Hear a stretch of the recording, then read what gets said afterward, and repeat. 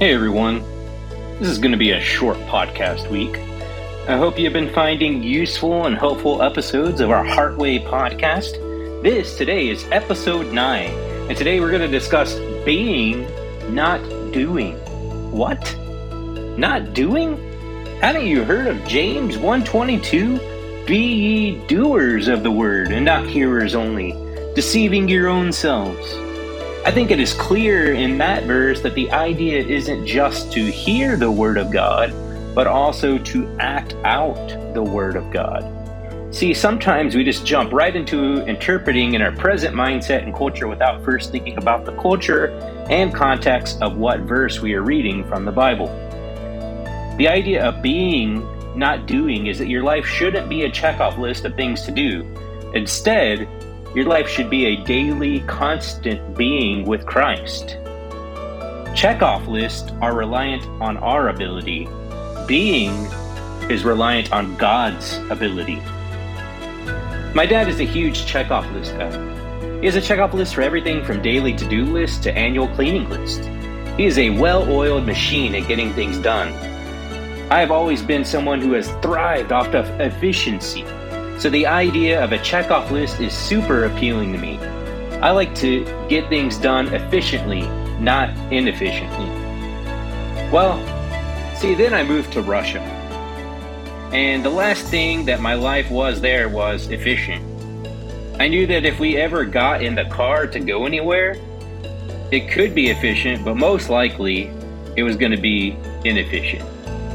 And the American idea of running errands and taking care of a bunch of things in one trip in one day was a completely unrealistic expectation and a way to completely burn yourself out and depress yourself in Russia. Man, I'm telling you, things are different over there, and our Russian listeners know, but to them, it is just normal.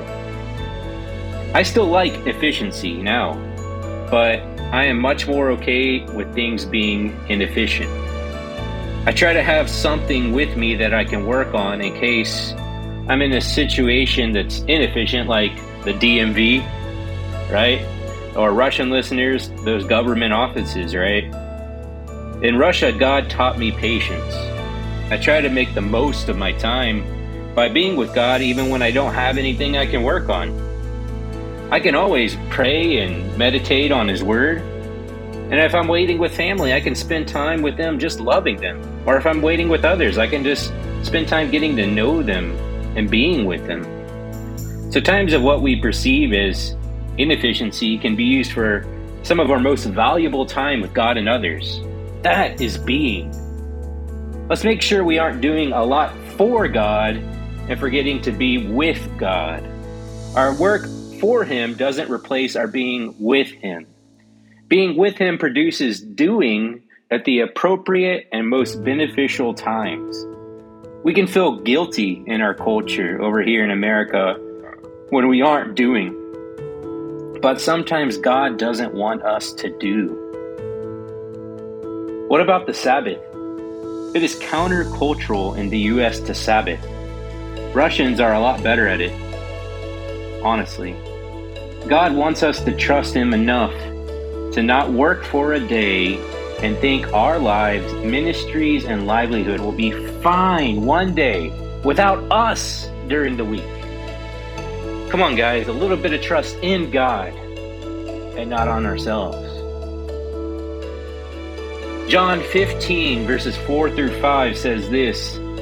Christ is talking, "Abide in me, and I in you.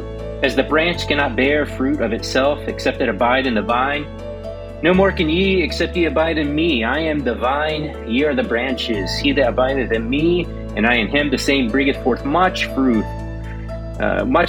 For without me ye can do nothing." Christ wants us to abide in Him. Abide is a verb, but it is a verb that means to stay. Specifically, He wants us to stay with Him so that He can produce fruit through us like a vine with branches. A branch without a root and vine is useless, and so is our work, even if it is for God, when it isn't done through abiding in Him, because it is our fruit and not His fruit. Our fruit is not pleasing to God. Our fruit does not glorify God. Our fruit is when we keep doing, can be overstress.